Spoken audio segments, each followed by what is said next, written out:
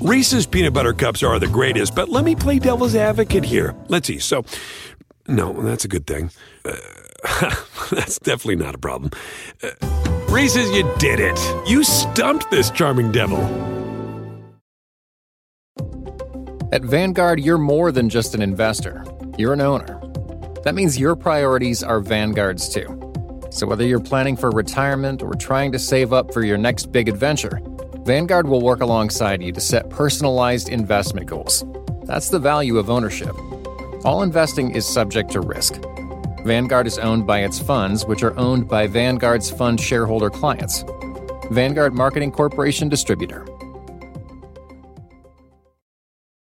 When it comes to weight management, we tend to focus on what we eat, but Noom's approach puts the focus on why we eat.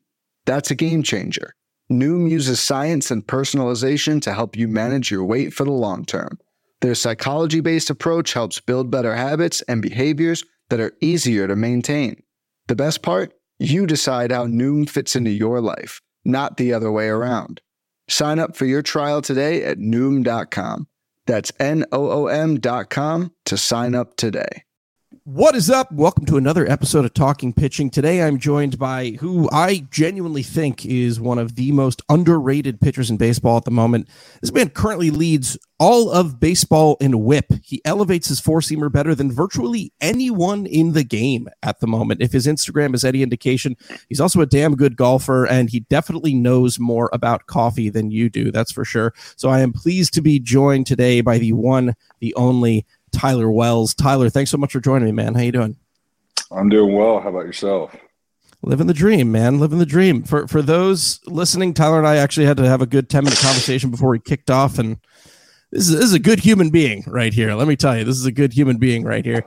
So let's talk about your fastball real quick, right? I think it's kind of I'm sort of obsessed with it. I think it's kind of a unicorn, right? So you attack from the second highest release point among starters, right? Just behind Verlander. You get an elite amount of vert on the pitch, 19 inches of carry being top 10 among right-handed pitchers. You elevate 75% of the time. You have like a top 10 WOBA on elevated four-seamers, but that vertical approach angle a little bit steeper than what you would typically see from a pitch like this. Can you talk about the development of that four-seamer and how you got it to where it currently is? Ooh, I mean, whenever it comes to my four-seam fastball, I would say that that's always been something that I've thrown, right? As far as developing the carry and developing, just the consistency of the pitch, I'll probably take you back to high school because a lot of the time in high school, I inadvertently kind of just found carry. Like it was just whenever I would throw baseball, whenever I would play long toss, warming up for a game or warming up for practice or whatever, like I would legitimately just see how far I could throw the baseball on a line without getting any kind of run, without getting any kind of like cut. Like I just wanted to see how far I could throw a baseball on a line, and just I love to see it kind of just hit the wind and just go. So I would say that a lot of it kind of started there. I always felt pretty confident in like my ability to throw the four seam. And then we got into college, like we never had any analytics. I never knew what analytics was whenever I was in high school or college. All we focused on, or all we saw at least, was velocity. And I wasn't much of a velocity guy back then either. I mean, I think it was up to 89 in high school, my senior year. And then I think I was up to probably 91 my freshman year. And then by the time my junior year came around, I was up to 94, but I was at like 89, 91. And to me, even then, like I didn't realize I ever had an elite four seam. And, it's hard to kind of put it into perspective that way. It's like whenever you get fatigued, like you have to fight a lot of different things to make sure that your quality of pitch still stays the same. And so whenever my sophomore year of college, I ended up starting to work with this guy. His name's Dave Coggin, and he's one of the biggest influences on in my baseball career. He's actually based out of California in Upland, Claremont area, called PFA Sports. And he was always a guy that influenced me to kind of do what he called the pocket stick. And so his whole ideology behind that was kind of keep everything like as if you had a hoodie pocket, and you would have your arm sitting in that hoodie and you would pull it out and it would get you into scap load. And so it allowed me, being such a tall guy, like so I'll quickly kind of tangent here into, I was 5'8" my freshman year of high school, 5'10" my sophomore year, 6'4" my junior year to 6'7" my senior year. Oh my God. So I had no idea what my body was doing. So whenever I went and saw Dave and I got to know Dave, and he took me under his wing and really taught me a lot about this pocket whip and stick, it allowed me to be more consistent with my body, especially being as tall as I am. So, I played summer ball my sophomore year going into my junior year. I played summer ball in California for the Palm Springs Power. And what I would do is I lived in Yucaipa, California. That's like where my parents live. And so I would stay there. I would drive 45 minutes to every morning to train, to go throw with him. Then I would drive 45 minutes back. I would make something to eat. And then I would drive 45 minutes in a complete opposite direction to Palm Springs to go, go to the field, throw for a game, whatever it was. And I did that for a full summer. And I dedicated a lot of my time to learning what Dave had to say. And so that was kind of the evolution of everything that helped me create consistency with all of my stuff. And he was never an analytics guy. He wouldn't even allow radar guns in the gym because he was like, I don't want you focusing on that. I don't want you focusing on velocity. I want you focusing on how it feels, how it's coming out. I want to see everything just kind of start to flow, And so that helped me a lot as a taller guy, as a guy who's kind of, lanky and didn't really have a whole lot going on. It taught me how to feel where my body was at. And so as time kind of went on, I sat there and I got drafted in the 15th round. And so then this is where another one of my big influences in my baseball career kind of came to be. Like in 2019, I playing for the Cedar Rapids Colonels, and that was low A at the time, and I was having a great year. I was striking out a ton of guys. Like I was, putting up good numbers. Got hurt because I kind of got away from the pocket whip and stick and everything like that, but also extremely overweight. And so I ended up, LaTroy Hawkins has been a huge influence of mine as well. And where, he was a special assistant to the GM, and there were plenty of times where he had taken, we would sit there and talk in the outfield, and he pulled me aside one day. He's like, look, man, like you have the stuff. You have the ability to get the big leagues, but your body does not have the ability to withstand 162 games. Because, I was extremely overweight. Like I said, I think I blew up to about 310 pounds. Wow. That's season. And so I went back home after the season. He told me, hey, you need to lose some weight. And I was like, okay, like if LaTroy Hawkins, 20-year big leaguer, says something like that, of course, like you listen to that and you take, I'm a big experience guy. Like people who have experience, I will always listen to them because they are the people that have been there, done that, they've figured out everything. So, or have seen everything. So I listened to them and I went to PFA days again. And that whole off season, like I would spend an hour and a half in traffic every morning driving from Yucaipa, California to PFA, train, throw everything. Got on a new diet. I was like on a ketogenic diet, you know, that my mom helped me influence, because my mom's a doctor and we were working with an endocrinologist at her office. They were like, hey, we think this would be really good for you based on your lab numbers. So I ended up losing 60 pounds that offseason, and I got down to 55 going into 2018. And whenever I was in that weight, it helped me create consistency in my arm action. And then that's whenever I really started to figure out and feel, as I went into season, how good my four seam was, along with all my other stuff. Because I think that my four seam, my curveball, my slider were my three main pitches. I did not, like, contrary to belief, I did not have a very good changeup at that time. Like, I did not have a good changeup. Like, I didn't even think I had a good curveball or anything like that. Like, I was mainly just fastball slider. But I went out there and I stayed healthy the entire year, 255 pounds. I hit 95 for the first time that season. And it just kind of started to flourish for me.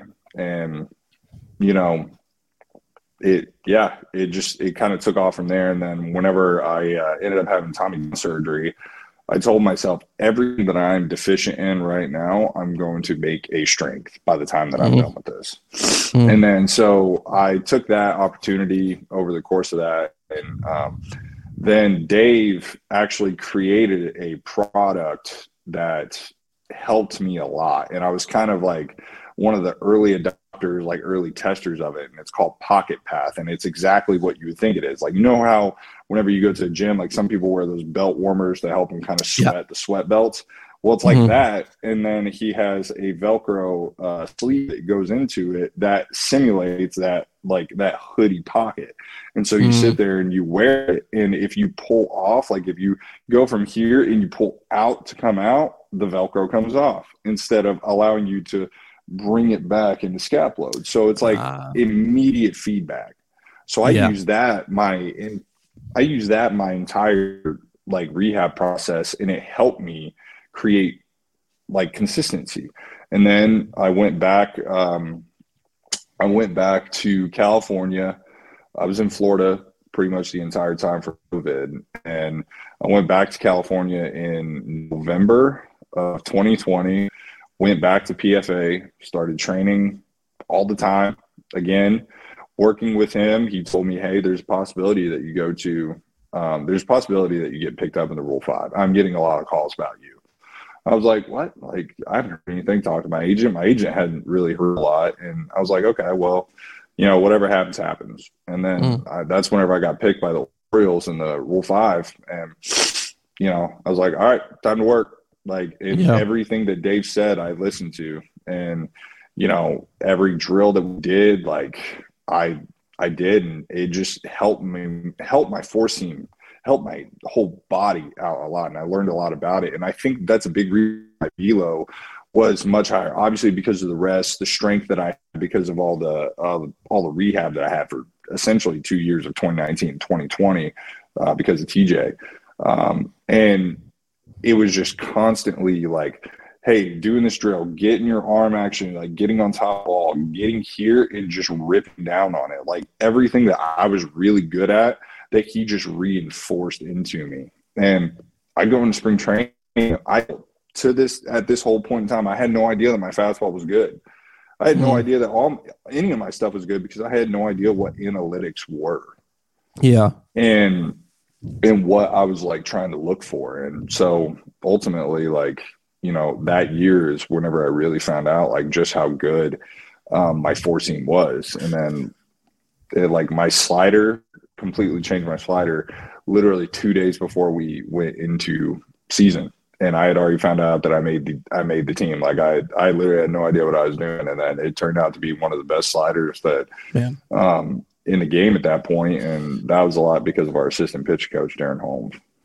Fads come and go, and nowhere more than in the world of weight loss. That's why Noom has created weight management programs that are made to last. Noom uses science and personalization so you can manage your weight for the long term.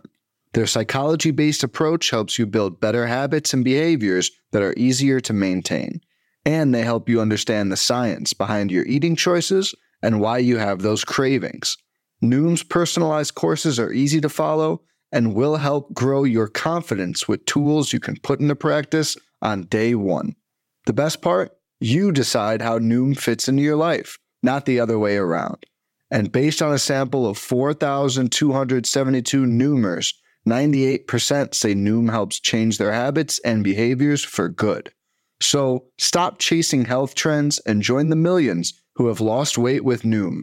Sign up for your trial today at Noom.com. That's Noom.com to sign up for your trial today.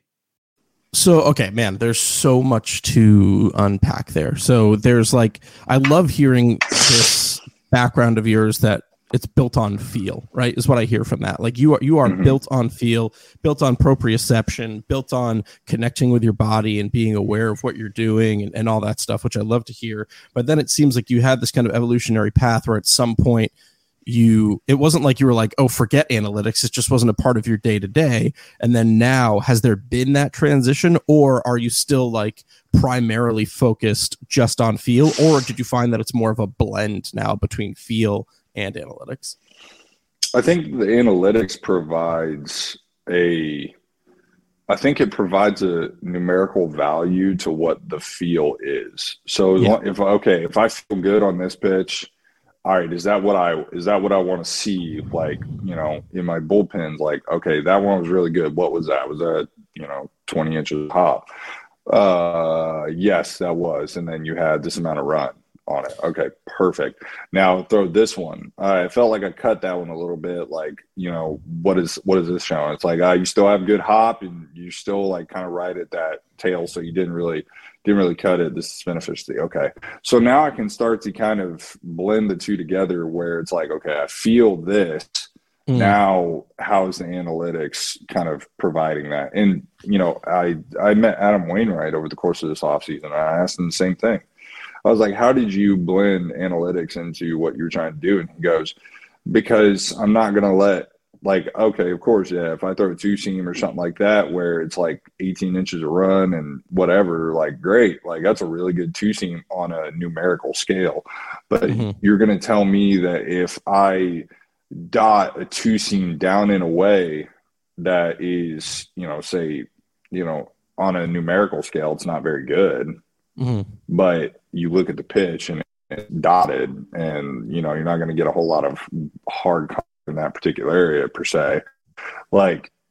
It's not a pitch, but some people classify it being a bad pitch strictly based on the fact that the numerical value doesn't tells you that it's not a good pitch. And that's one of the things that I kind of got away from. And I'm trying to blend the feel and trying to blend what the analytics is telling me. And now I try and just kind of mesh them together. And now I can focus on where I hit spots. Where you hit spots. Okay. So this is fascinating too, because one of the things that I love about your journey as a pitcher too, is obviously, the sweeper has kind of taken over the game, right? It's the most, you hear it all the time now. It's almost ad nauseum. But you're zigging while the league is zagging. You're sweeper, been there, done that. You did it last year. And then this year we saw a pretty marked change in your arsenal, right? That cutter is a different pitch, right? It's, this year it almost takes on more cutter tendencies, whereas last year it was maybe in the same kind of vein as the slider a little bit in terms of the movement profile. You've done away with the sweeper so far this year. Talk about that journey, because that's not one small tweak. That seems like it's something that you focused on this offseason. No, I didn't start. Not at all. I didn't start throwing a cutter until probably my last outing of spring training. Get out of here! Are you serious? Yeah, I didn't really throw it in a game. I may have thrown it in my last two starts, but because last year my slider was a cutter. My cutter was a slider. They both blended a lot, but I just was I'm one of those people who mess with a baseball all the time. You catch me fidgeting with a baseball all the time. I have to I would have a baseball here, but I think my dog chewed them all up. you know, you sit and you are constantly in a feel for it. And like, you know, it's just, I figured out how to, okay, well, I know where I need to put my fingers on the ball for here. I know how to get more carry on my cutter. And then I know how to get more depth on my slider. So now it's like, I have one that goes like that, one that goes like that, and then one that goes like that. So it's like, it's honestly a lot of trial and error, but at the same time too, it's like I just look at the analytics. I'm like, oh, that felt pretty good, and it looked like it moved good. What does that say? Oh, that's pretty good. Okay, cool. We'll just keep throwing. You said you did that the first time in the second to last game of spring training. This cutter. Yeah. Wow, I love that, because this is another great thing about talking to pitchers. You know, some dudes, you know, I remember hearing about Scherzer. He was like, "Oh, it takes me 5 or 6 years to tinker with a new pitch, and then I'll debut it." And then we talked to Lance McCullers, and he was like, "Yeah, I found a slider, and I started throwing a slider, and it was one of the best sliders in the game." So you're on that scale where you're like, "I messed around, I found a cutter, and it's there for me." Yeah, it was the same way with the sweeper. I literally threw. They were like, "Hey, what do you think about this sweeper thing?" I was like, "Oh, I mean, sure. Like, I'll test it out here on a flat ground." And I threw it, and I was like, "Oh, that's pretty good." And they were like, "Yeah, that's really good." I was like, "Okay." Literally 2 days later, I'm throwing it my next start. So what about the mental aspect of that? I mean, like I love that. You were just like, I feel good. I don't really care about anything else. I'm going to attack with this pitch and see how it fares. And yeah, because like, I mean, it's like, you know, I'm not one of those people where it's like I'm going to overthink it with like this grip. Like I've done that because the analytics, if you get too involved in that it can ruin your perception on what it is. But yeah, it's for me, I think that it is one of those things where you got to be careful and you got to kind of just play with it. But I'm like, I just kind of say screw it. And I'm like, well, let's see what happens, because the worst that's going to happen is that it's going to get hit, and then I stop throwing it, and then I go back to what I've been doing. But at the same time too, like I eventually learned over the course of time, like, you know, I need to throw it as much as what I was. So then I started using it a little bit less and used it sparingly whenever I needed it. And it worked out for me later in the year as well. That's amazing. Listen, I know we both have hard outs coming up soon because of various things going on in our lives. So we might have to part two this, just because you've got a lot of interesting stuff to say, but we always try and end at least on this one question. All right. Is there one pitch in your career throughout your life, high school, you know, college, wherever, one pitch that sticks out to you? It's a vague question. But is there a home run that you gave up, a strikeout, the first time you felt your cutter, the first time you knew your four seam was going to be dominant? Is there one pitch that sticks out in your mind?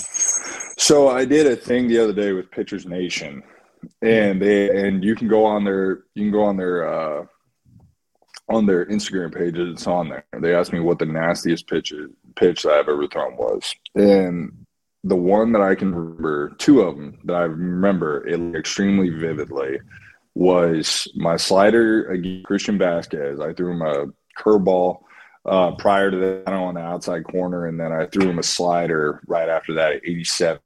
That just was fastball line straight down. And same way with the other one, which was a slider at 89 later in like September against Bo Bichette in like an 0-0 pitch. And honestly kind of pissed me off, because I'm sitting there, I was like, I literally just threw one of the best sliders I've ever thrown at 0-0.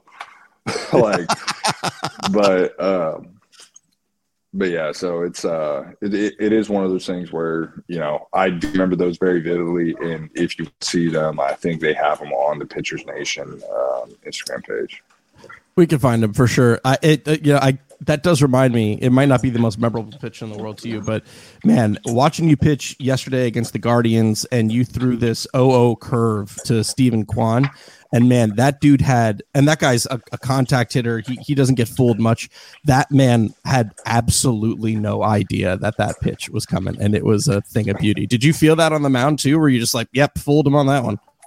Honestly, I hate my curveball sometimes because I feel like it moves too much. So it's really hard for me to throw it for strikes. So the days I can throw it for strikes, I'm going to be like, all right, I'm going to try to throw it for a strike. But, you know, you definitely get variations on it for sure. You know, it definitely feels good, but at the same time too, I think because of my height, maybe it's a little different. But I really don't know. Like my curveball is my curveball. It's probably the longest standing pitch of any pitch that I have in my arsenal that's been like there. So I've literally thrown that since I was probably 14 years old. That's unbelievable. And I've never really changed it. That's man. I feel like I could talk to you about this stuff for hours. Lastly, for people listening too, if you want to, we talked earlier about four-seam domination. If you want to see what four-seam domination looks like, watch Wells at bat or Josh Naylor's at bat against Wells in the first inning yesterday, first or second inning. You just said, all right, he's going to oblige me on these elevated four-seamers, and you just kept going up there, and his helmet kept coming off, and I was like, this is a thing of beauty, man. This is a thing of beauty. Yeah, there are some fastballs that I really see on. Like yesterday was a couple of them. I think the second I had of them, which was like 93 mile an hour fastball, like this far above the zone.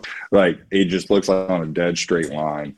Another memorable strikeout I had on fastballs was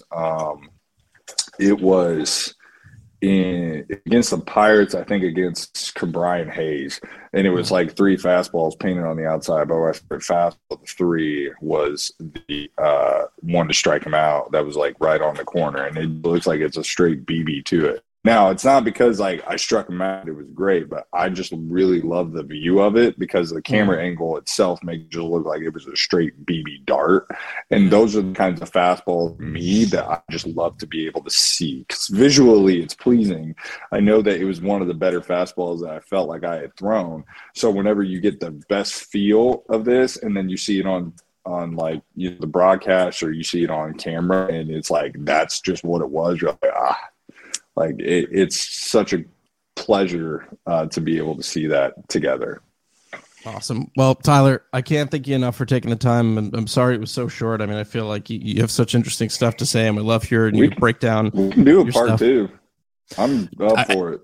I'll hold you to that. Part 2 coming out. We'll try and find a time. If I don't talk to you in the next day or so, man, and we'll have a part 2, but it's a pleasure to watch you pitch, and we wish you the best, and we can't wait to see you dominate over the course of the season. Like you said, there'll be a part 2, but I feel like I have to at least leave it on that. So thanks so much for taking the time, man. We'll talk soon. Absolutely, man. I appreciate you. Thank you. All right. Reese's peanut butter cups are the greatest, but let me play devil's advocate here. Let's see. So, no, that's a good thing. That's definitely not a problem. Reese's, you did it. You stumped this charming devil. At Vanguard, you're more than just an investor. You're an owner. That means your priorities are Vanguard's too.